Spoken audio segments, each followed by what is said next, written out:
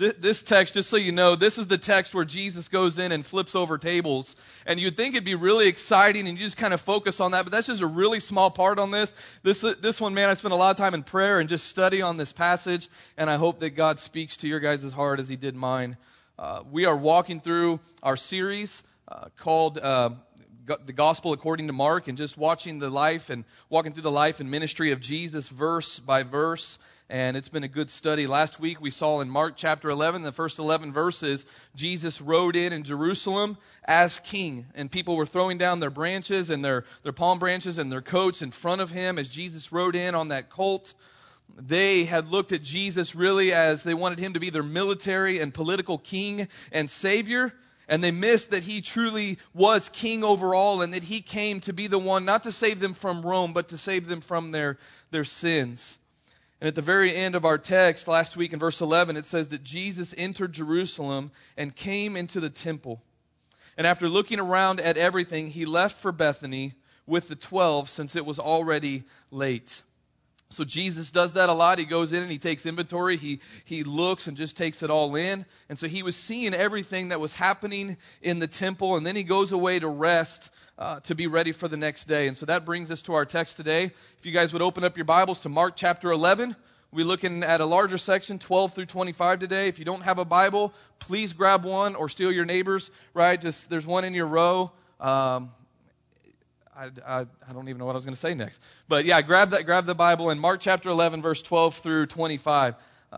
Open up your devices or your phones and to Mark chapter 11, verse 12, so we can read that together. Leading up to our text today, Jesus had just stayed overnight in Bethany, and he heads out the next morning and heads toward the temple in Jerusalem. So that's where we'll pick up. Mark chapter 11, verse 12. On the next day, so it's Jesus and his disciples, when they left Bethany, he became hungry. Jesus did. Seeing at a distance a fig tree in leaf, he went to see if perhaps he would find anything on it. And when he came to it, he found nothing but leaves, for it was not season for figs. He said to it, "May no one ever eat fruit from you again." And his disciples were listening. Then they came to Jerusalem, and he entered the temple and began to drive out those who were buying and selling in the temple, and overturned the tables of the money changers and the seats of those who were selling doves, and he would not permit anyone to carry merchandise through the temple. And he began to teach them and say to them, "Is it not written, 'My house shall be called a house of prayer for all the nations,' but you have made it a robber's den." The chief priests and the scribes heard this and began seeking how to destroy him, for they were afraid of him. For the whole crowd was astonished at his teaching. When evening came, they would go out of the city. Verse 20, as they were passing by in the morning, so this is the next day, as they were passing by in the morning, they saw the fig tree withered up from the roots up. Being reminded, Peter said to him, "Rabbi, look, the fig tree which you cursed has withered." And Jesus answered, said to him, "Have faith in God. Truly I say to you, whoever says to this mountain, 'Be taken up and cast into the sea,' and does not have doubt in his heart, but believes that what he says is going to happen, it will be granted him. Therefore I say to you, all things for which you pray and ask, believe that you have received them, and they will be granted you. Whenever you stand praying, forgive if you have anything against anyone, so that your Father who is in heaven will also forgive you your transgressions." Let's pray, church. God, we love you. We thank you, God, that you are in charge. We thank you, God, that you know what's going on. You're involved in the details of all of our lives, God. So we pray today that we would just hear from you where and how we need to hear from you, God. As Levi prayed, God, help the words that come from me this morning be from you and be honoring to you, God. And we pray, Lord, that you would just be in charge of over all of that. In Jesus' name, amen.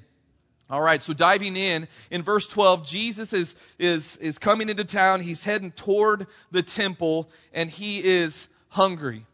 Mark writes in verse 13, seeing at a distance a fig tree in leaf, he went to see if perhaps he would find anything on it. So in their area, fig trees were everywhere. Some of them were privately owned, some of them were public, and they were usually harvested about twice a year. And the normal time for this fruit on this tree to be harvested was coming up in June, but Jesus is there probably late March or early April is that timeline. And so they see this fig tree along the road, which means it's public. Jesus can go and take from it without getting in trouble. And so when he sees that it was in leaf, right? When it's in leaf, it means that leaves were growing on it. I don't know why they just didn't say it. Leaves were growing on the thing. It's in leaf. I guess it's easier. But so this leaf, it was early. It's unusual that the leaves would have been on there, but it wasn't unheard of. It would depend on where the tree was planted. It would depend on the weather. It would depend on the health of the tree. And it would depend a lot on the soil. And so Jesus sees that tree in leaves, and so he heads towards it. So at this stage, this fruit would have been small. You're not going to go get a big old ripe apple or something off this thing, so it wasn't going to be fully grown. But if you see this is important here, if you see a fig tree with leaves on it, it's supposed to have fruit on it. Are you with me? It could be real small. In fact, some commentators will say it's small and bitter, but it will satisfy your hunger, right? And so Jesus, being hungry, he's heading towards the fruit on that tree. Coming to verse 13, or continuing verse 13, and when he came to it, he found nothing but leaves, for it was not the season for figs. Mark is just letting us know it's early, but probably due to it being planted in good soil, and it's already sprouted leaves, which means there should be fruit, small and bitter, but it should be there. But he gets there, and when we look at it, there's no fruit. It's barren. So in verse 14, he said to it, Jesus says, "May no one ever eat from you again." And his disciples were listening. That statement that the disciples were listening tells us something important. Jesus wasn't throwing a hissy fit, okay? I have a foster daughter that is she's, I don't know, so many months old, right? 20 months old. And you wake this child up, and if it's time for her baba, right, bottle, and it's not right there for her, she gets something that my wife calls hangry, right?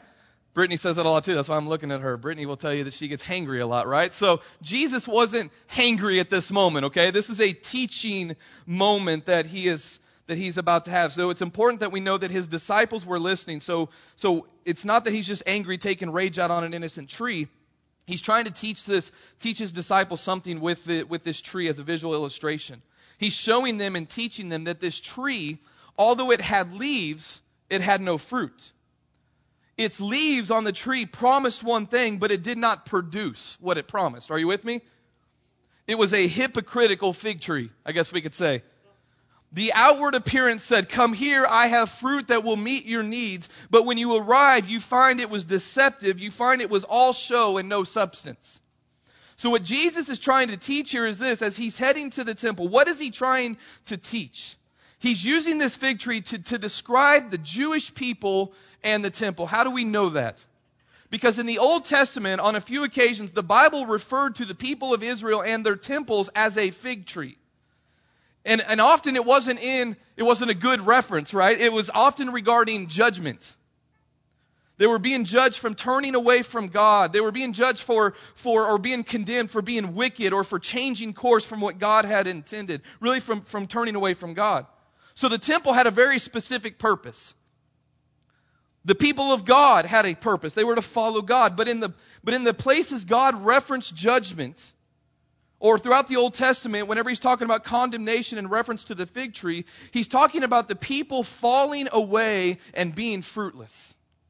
Not doing what they should do as God's people, not being who they should be. So Jesus is using this fig tree, and he's really condemning it as an illustration for not providing what its appearance promised.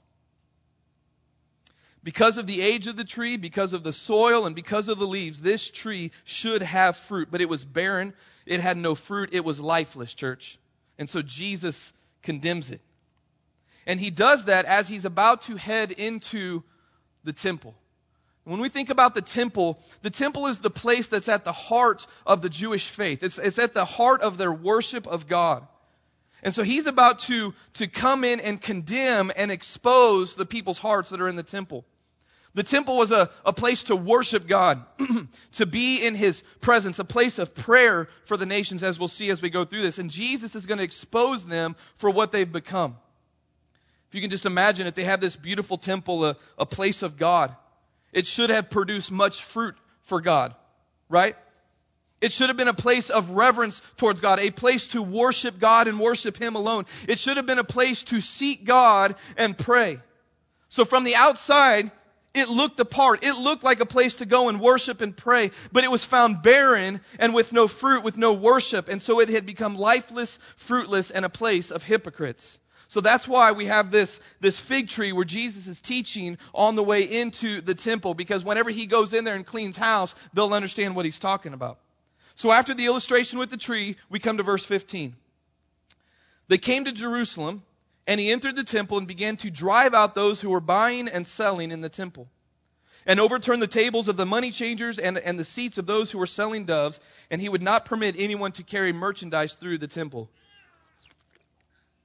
So there's a lot going on here. Jesus has passed, he's already condemned the tree, he's walking into the temple, and he cleans house. But I think it's necessary to describe the temple and its layout and its purpose so we can get an idea of what's happening. So we can kind of really understand what's happening here and see why Jesus is driving these guys out and flipping them over. So you can see up here, you've got a picture of what the temple would have looked like. At the time Jesus went into the temple, it wasn't quite complete yet. It took a long time to build, but this gives us a good idea of what it would look like. It's huge. It's a beautiful place. The only thing that's left is some pillars that are standing to this day. When you look at it, it's divided into different sections. So you've got this main intersection, but you see the walls around it, right? You guys with me? You see the walls around it? That's known as the court of the Gentiles. So if you're not a Jewish person, that's where you go. All right? And then, so that's the largest section. That's where we're going to spend most of our time today. But that's where the non-Jews would go. Then you go right inside where that gold door is. You go right inside that front part. And that front part is really known as the court of women. That's as far as they were allowed to go. That's where they would go and worship and pray. And then you go back into that the area surrounding that taller area, right? The Jewish men would be allowed in that area. And then that tall area right there. Are you guys following me so far? All right. That tall area right there is known as the holy place or the Holy of Holies. And so this is important that we hear this. That was only for the high priest to go into and only certain times of year. So our focus is going to be that outside area right there known as the court of Gentiles, still very much a part of the temple. And so here's what would normally happen this time of year as people are going into the temple.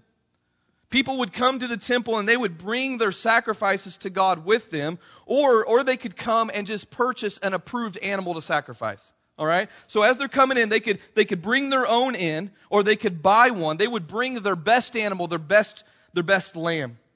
Or for those that were poorer, they were allowed to bring in doves for their sacrifice, 2 doves. One Jewish historian said that in one Passover, there was just a study he did, 255,000 lambs were brought, sold, and sacrificed on the temple in the year 66 A.D. It's a lot of people in this area, right? And so people would also bring in coins, because if they wanted to use the temple services, there would be fees for that. But to be able to pay these fees, you had to use Jewish currency. So if you come in worth the American dollar, they didn't have the American dollar back then, just in case you're wondering. Ben, I knew you were thinking that, right? But if you bring in your American dollar, right, they're going to do a currency exchange. Okay? So that's normal. That's normal at this time of year. So a place that was a holy place, a temple of God, Jesus sees that what's happening inside these walls was anything but what God had designed. You have the appearance of a temple and a place of God, but when you walked inside, it's anything but that. Here's what Jesus is seeing. We talked about what should be happening, but here's what Jesus is seeing. Some of the things that caused him to condemn and clean house. As people traveled, many would bring an animal to sacrifice, their best animal. And there would be inspectors there looking at these sheep and these doves, and they would look at them and making sure that they were spotless enough or pure enough for a sacrifice. And it just so has it that most of the time these inspectors would say, man, this animal's not good enough for God. So you could trade that animal in. You bring in, a little Betsy sheep or whatever you name your sheep, right? Don't name your sheep. It's going to get sacrificed. It's just weird, Levi. Don't do that, man. Right? So you don't have to kill animals anymore. So as they're bringing their sheep in, they would be told, hey, your sheep's not good enough, so you could exchange them for one that is. And so it's like an approved sacrificial animal. But instead of them giving you a fair price for yours and charging you a fair price for theirs, they would give you less. This is what was happening. They would give you less than what you should be getting for your animal, and they were charging you more than what their animal was worth. So many got to the point where they're just not even bringing animals anymore. They're just going to go and they're just going to pay the outrageous fees and not lose their animal. And the people inside, those that were leading and those that were taking advantage of, they didn't care. They didn't even care if you were poor. They were going to take advantage of you. 255,000 people are being taken advantage of. Approximately, right? And so when there was an exchange of currency, they again would charge an outrageous fee to exchange coins. Can you imagine the robbing of these people that are coming to worship God?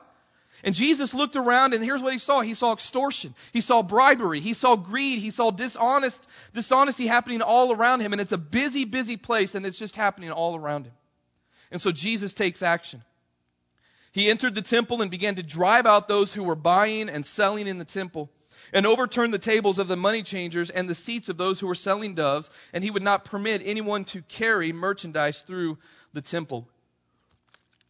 So this I think it's gone. But the temple's huge, right? And it's ginormous. People, as they were walking through the town, through this city, they really had a choice as they're walking. They could go around this thing, which they should, right? Or they could just walk right through these temple courtyards. Guess where they're walking through? The Gentile courtyards. They were using this holy place as a shortcut. This was a place to have reverence for God, and they were just simply using it as a pass-through. A sign of irreverence to the temple and a reverence to God. It was as if they were uninterested in the presence and majesty of God. So first you have those that were intentionally stealing from people and misusing the holy place. And then you have these people just walking back and forth, doing their daily business, not giving a rip about where they are walking through. Just doing what they want to do, never giving a second thought to the fact that they were in the presence of a holy God. When you look into the Old Testament, just kind of show you how far they have gotten. When you look into the Old Testament, being in the temple and being in the presence of God, you're going to see before people would come into the temple, before they would come into the presence of God, they had a time of preparation. Psalm 24, 3-4 says this, "Who may ascend the mountain of the Lord? Who may stand in his holy place?" Here's what it says, "The one who has clean hands and a pure heart." You'd really have to search yourself out and take your heart to God and prepare your heart. That's what being in the presence of God should cause us to do. God, I just want to get a clean heart before I come to you, God. Psalm 15, if you look at that, it's a whole list of things that you would need to do before you would go into the temple. Preparation for worship before a holy God was huge and important. And these people are just walking through like nothing ever happened, like nothing mattered. And they had missed out on it completely. They'd become uninterested in God, and they had become uninterested in His majestic presence. I mean, this is important because the temple, it was the center of their religious life. It's the center of their faith. And Jesus is seeing that the leaders here of their faith, they're not leading people to true worship and authentic worship of God. He sees that the people are just casual in what they're doing, and they're missing the presence of God. And so Jesus interrupts business as usual.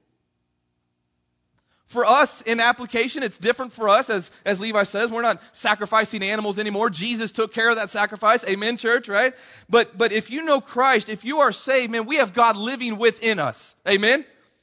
Let's try that one again. We have God living within us if we know Christ. Amen, church? And so for us today as the church really means it's ecclesia, the called out, the assembling of His people, the assembling together, the followers of Jesus Christ. For us, we too can get distracted. We too can get caught up in just doing religious activity, and we can lose focus and miss the point of what we're doing. These people here, they had missed the point. They had missed what was important and what God had for them. They were lifeless with no true worship. That's what Jesus was seeing in a temple that was meant to worship Him. And keep this in mind, as we walk through there's no mention of prayer. There's no mention of them doing what they should be doing. There's no mention of any worshiping God and reverence to their holy God. There's no evidence of faith. There was a temple and they were in it, but there was no fruit, no life, no true and authentic worship. And so when we think about this in reference to that fig tree with Jesus, the soil was good, there were leaves, but there was no fruit.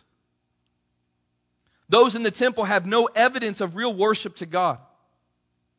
I find it interesting. I like to dive into these words here. I like to understand really the depth of the words. I think that's the fun part of walking through passages and preaching verse by verse. You just get to really see stuff that you might miss. In verse 15, it says this, that Jesus entered the temple and began to drive out. That phrase, He began to drive out those who were buying and selling in the temple.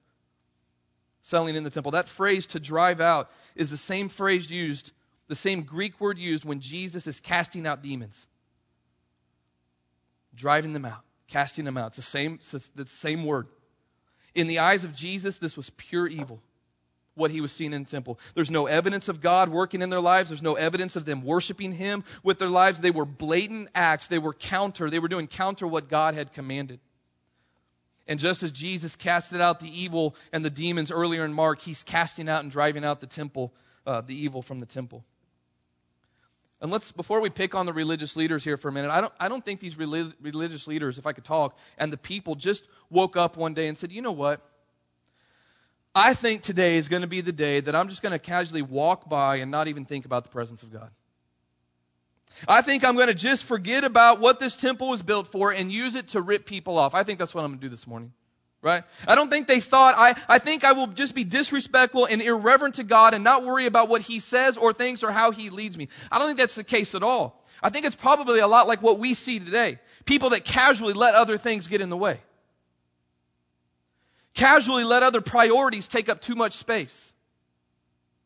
Casually start working for themselves or maybe the dollar and casually start drifting away.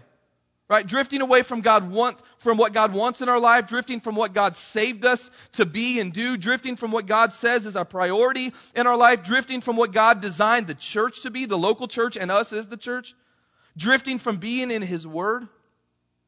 I get convicted every few weeks because we have a day where I pray with my kiddos every night, and then we spend a lot of time reading the Bible. And if I miss a day, my kids let me know, man. But I'm grateful for them because I can drift away from that. Are you with me, church? We can just, not intentionally, but we just drift away. In Revelation chapter 2, we see a message toward the church of Ephesus, but really a message that could be heard by all. In verse 2, it's talking about the church of Ephesus, and it's talking about their hard work and their patient endurance and their fight against evil. All sounds pretty good so far, right? It talks about the church's strive to have no false teaching. It talks about that they haven't grown weary in what they were doing. But then in verse 4 it says this, but I have this against you, just one thing, that you have left your first love. The church became mechanical, just religious in nature. They had forgot about and they had left why they did what they did and who they did it for. I heard a saying one time, we get so good at doing church, would we even know if the presence of God was no longer in our church? If you know Jesus, let me be very clear, we are the church.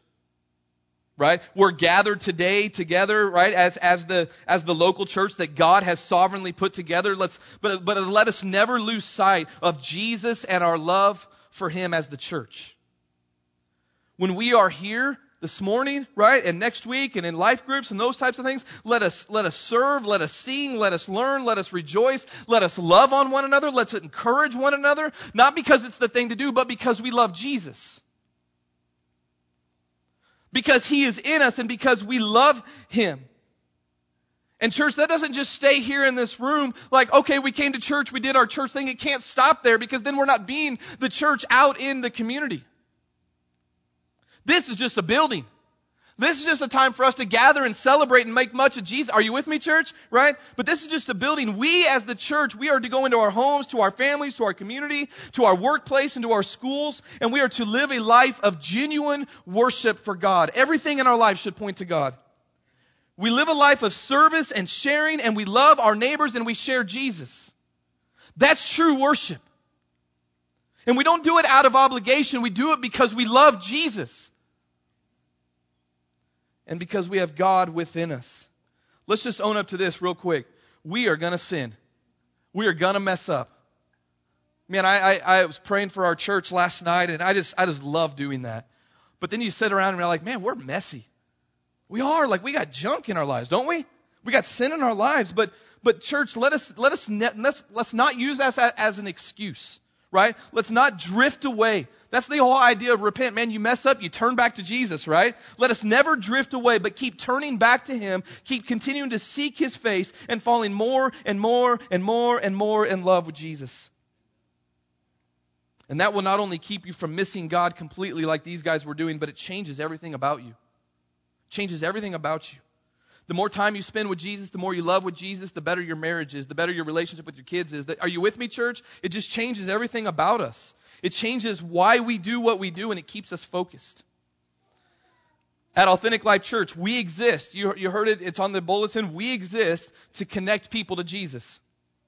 Why? Because we love Jesus, and we love people.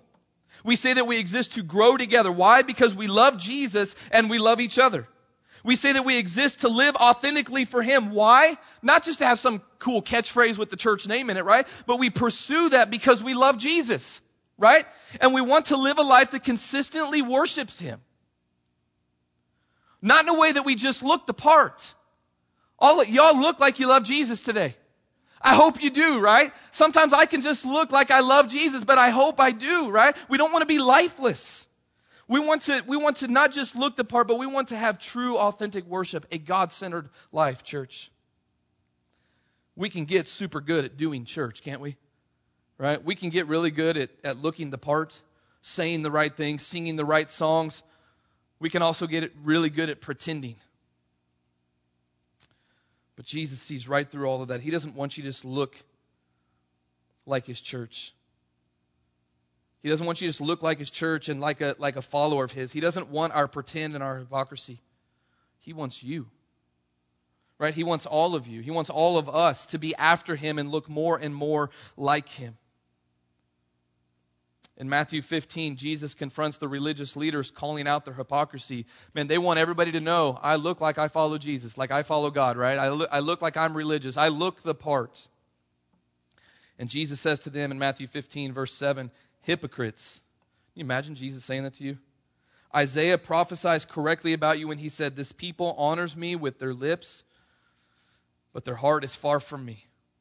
They worship me in vain, teaching as doctrines human commands. Church, let's not just be lip service, right? But with our hearts far from God. Let's not just go through the motions. Let us not just say and sing the right things. Let our hearts fully belong to God. Back to Mark, verse 17, and He began to teach and say to them, is it not written, my house should be called a house of prayer for all nations, but you've made it into a robber's den. Jesus has their attention, right? He has stopped business as usual. I think flipping over the tables and kicking people out. I think they're paying attention. And so Jesus teaches with this statement. He uses the Word of God to remind them and teach them. And so he quotes from Isaiah 56:7. For my house, he's reminding them, for my house will be called a house of prayer for all the peoples. And then Jesus quotes from Jeremiah 7:11 and says that they have made His house, instead of a place of worship and a place of prayer, they've made it a robber's den. Jesus saw the fig tree when He was hungry, and He went to the one that had good soil and had leaves on it, but when He got there, it was barren with no fruit. And here, people from all nations, they're hearing about this temple. They know the temple is the place to go because you can pray and you can be in the presence of God and you can worship God. People from all the nations are coming to the temple to worship and pray, and they get there, and what happens? They are robbed and extorted, and the robbers use this temple to get away with it. They're doing it in the name of God. The very place that was set aside for the nations, for the Gentiles to gather, was being used as a marketplace to steal and disrupt instead of a place to draw people to God.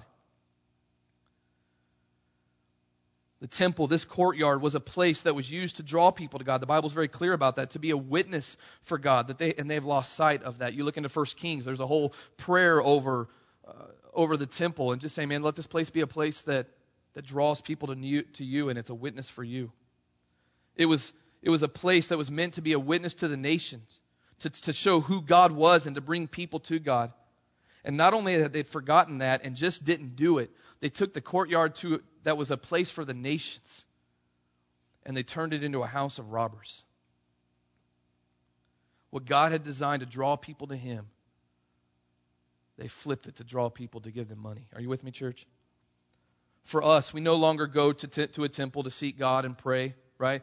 Because here's the reality. If you're saved, here's the great part. You have complete access to God, right? He resides within us. I was talking with a guy this week just going through some brokenness and just reminding him, and God hadn't left you. He's with you. You're in the presence of God. God's within you.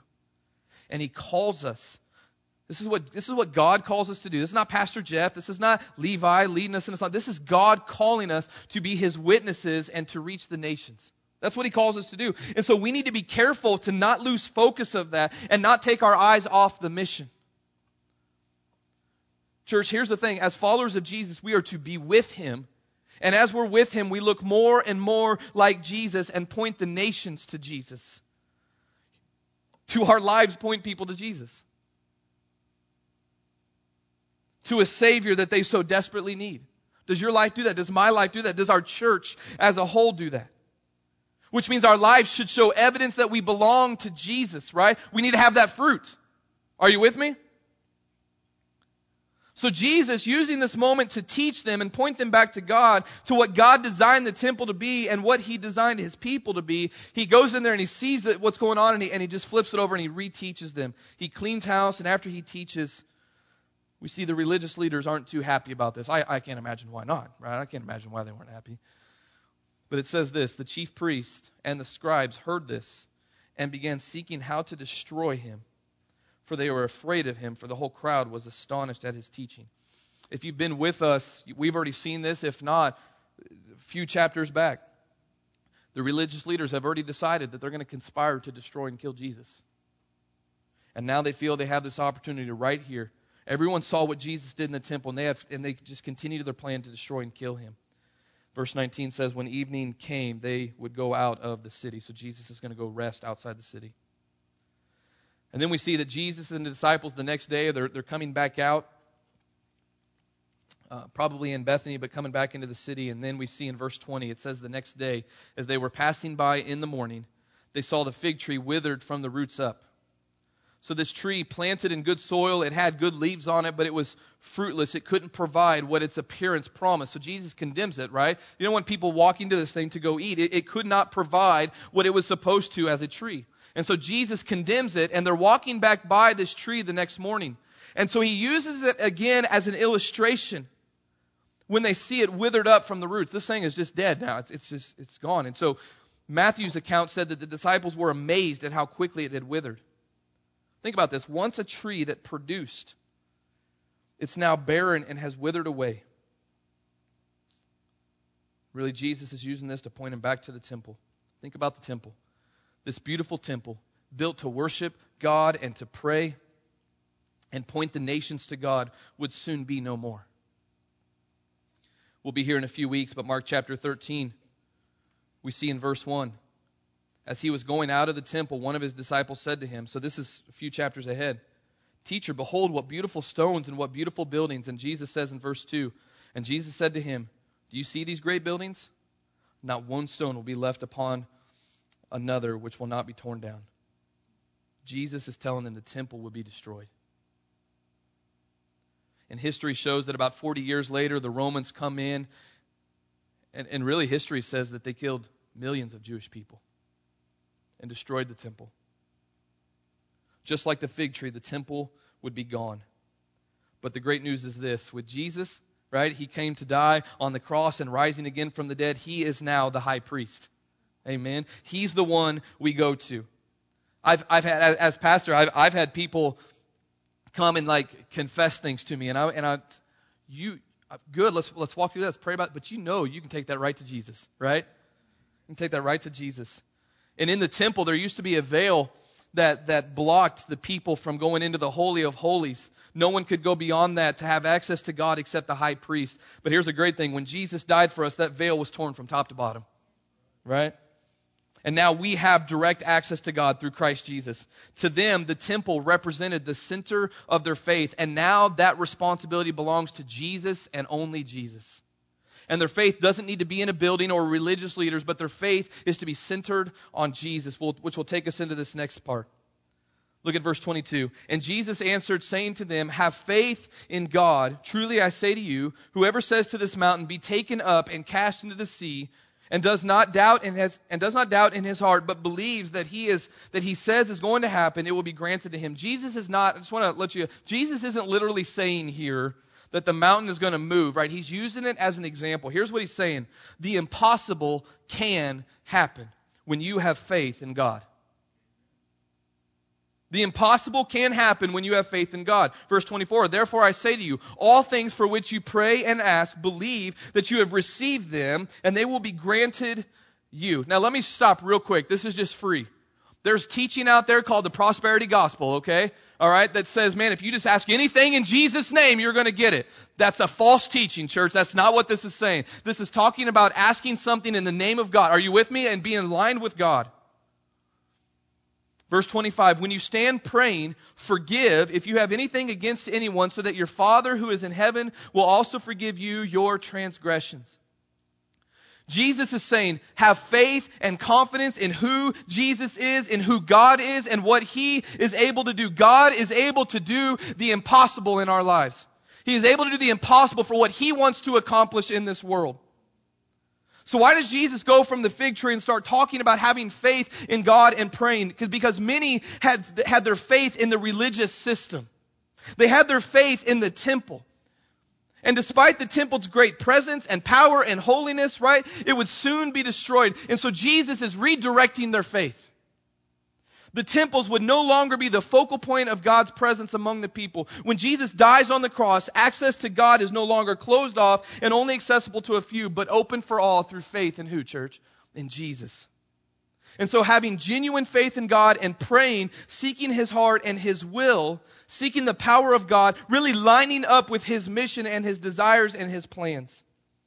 That's what we take to God. And when we pray, we are seeking His power to do the impossible. We pray, and we've prayed this before Jessica and I ever moved to, where are we at? Tucson. I don't know what I was going to say. God, do things in and through us that only You can take credit for. Now, that was really a prayer that I prayed to help me with my pride. Are you with me? But it's such a powerful prayer. God, do things. Just let us be obedient to You. Let us be faithful to You and see You do things we could never take credit for. Do the impossible, God. Do the impossible.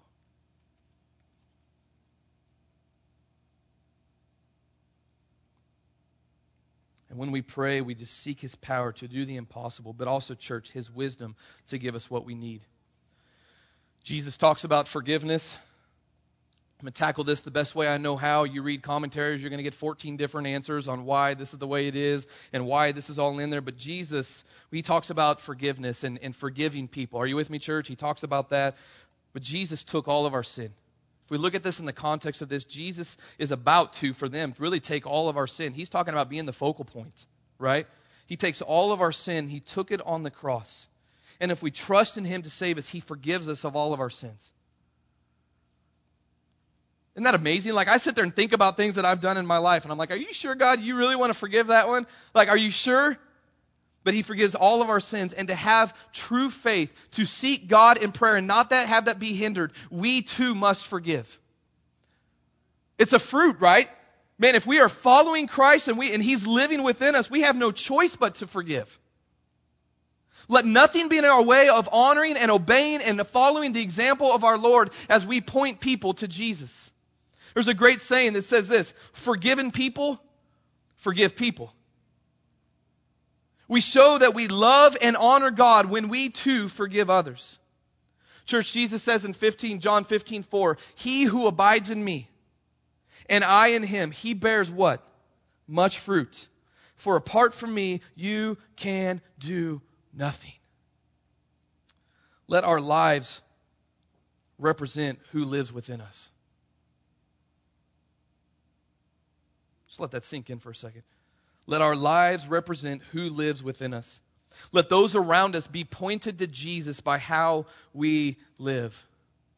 Man, that was convicting for me. I was sitting there. I had a moment with God about just my kiddos, man. I want them to see Jesus in me. I don't want them to say, hey, your dad's a pastor or he's a good guy. No, I want them to see Jesus. Are you with me, church? Man, we want our lives to point people to Jesus by how we live, not just by what we say. And when we pray, when we seek God in prayer, church, here's the great thing. We can have confidence in Him, right? That He is able to do more than we could ever ask or think. I mean, just think about the biggest thing you can imagine God doing. My prayer for a while has been, take this community, which is under 5% saved, by the way. About 95% of the people that surround us in this community are going to die without Jesus if they died today. Does that not just rattle you? And my prayer is, God, flip that upside down. Let there be 5% of the people that 95% are reaching. Are you with me, church? And He can do that. When we come to God, we can know that He hears us and we can have confidence in Him. I'm going to be honest with you. This is one of those passages that was tough. It was tough to study. It was convicting, tough to really dissect and have complete understanding of it. But I think we have these as major takeaways. This is the first one. Let our lives not be lifeless or fruitless. Lives that only sing the songs, go to church, look religious, and look the part. But when our lives are really examined, they are fruitless and lifeless. So let our lives show that we belong to Jesus. 2, let us have God-centered worship. There's a verse that says, whether we eat or drink. Very mundane things, right? We just do them. Do all for the glory of God. Let's try that again. Whether we eat or we drink, we do all for the glory of God. God-centered worship. Pursue a life where we bring glory and honor to God each and every day. Pursue a life where Jesus lives through us because our lives are centered around Him. Here's a tough one. This is just in regards to that. Let our lives not be for our glory. Man, we don't share Jesus so that we get credit. Are you with me? Man, we don't do church. We don't come to church so that we look. Are you with me, church? Man, that was a good one for me. Let it not be about our glory, but for His, and to point others to Jesus. Let others see Jesus at work in us. And last is this. Let us be a people that have faith in the Almighty God who can do the impossible. Let us be people that have faith in the Almighty God who can do the impossible. Let's pray.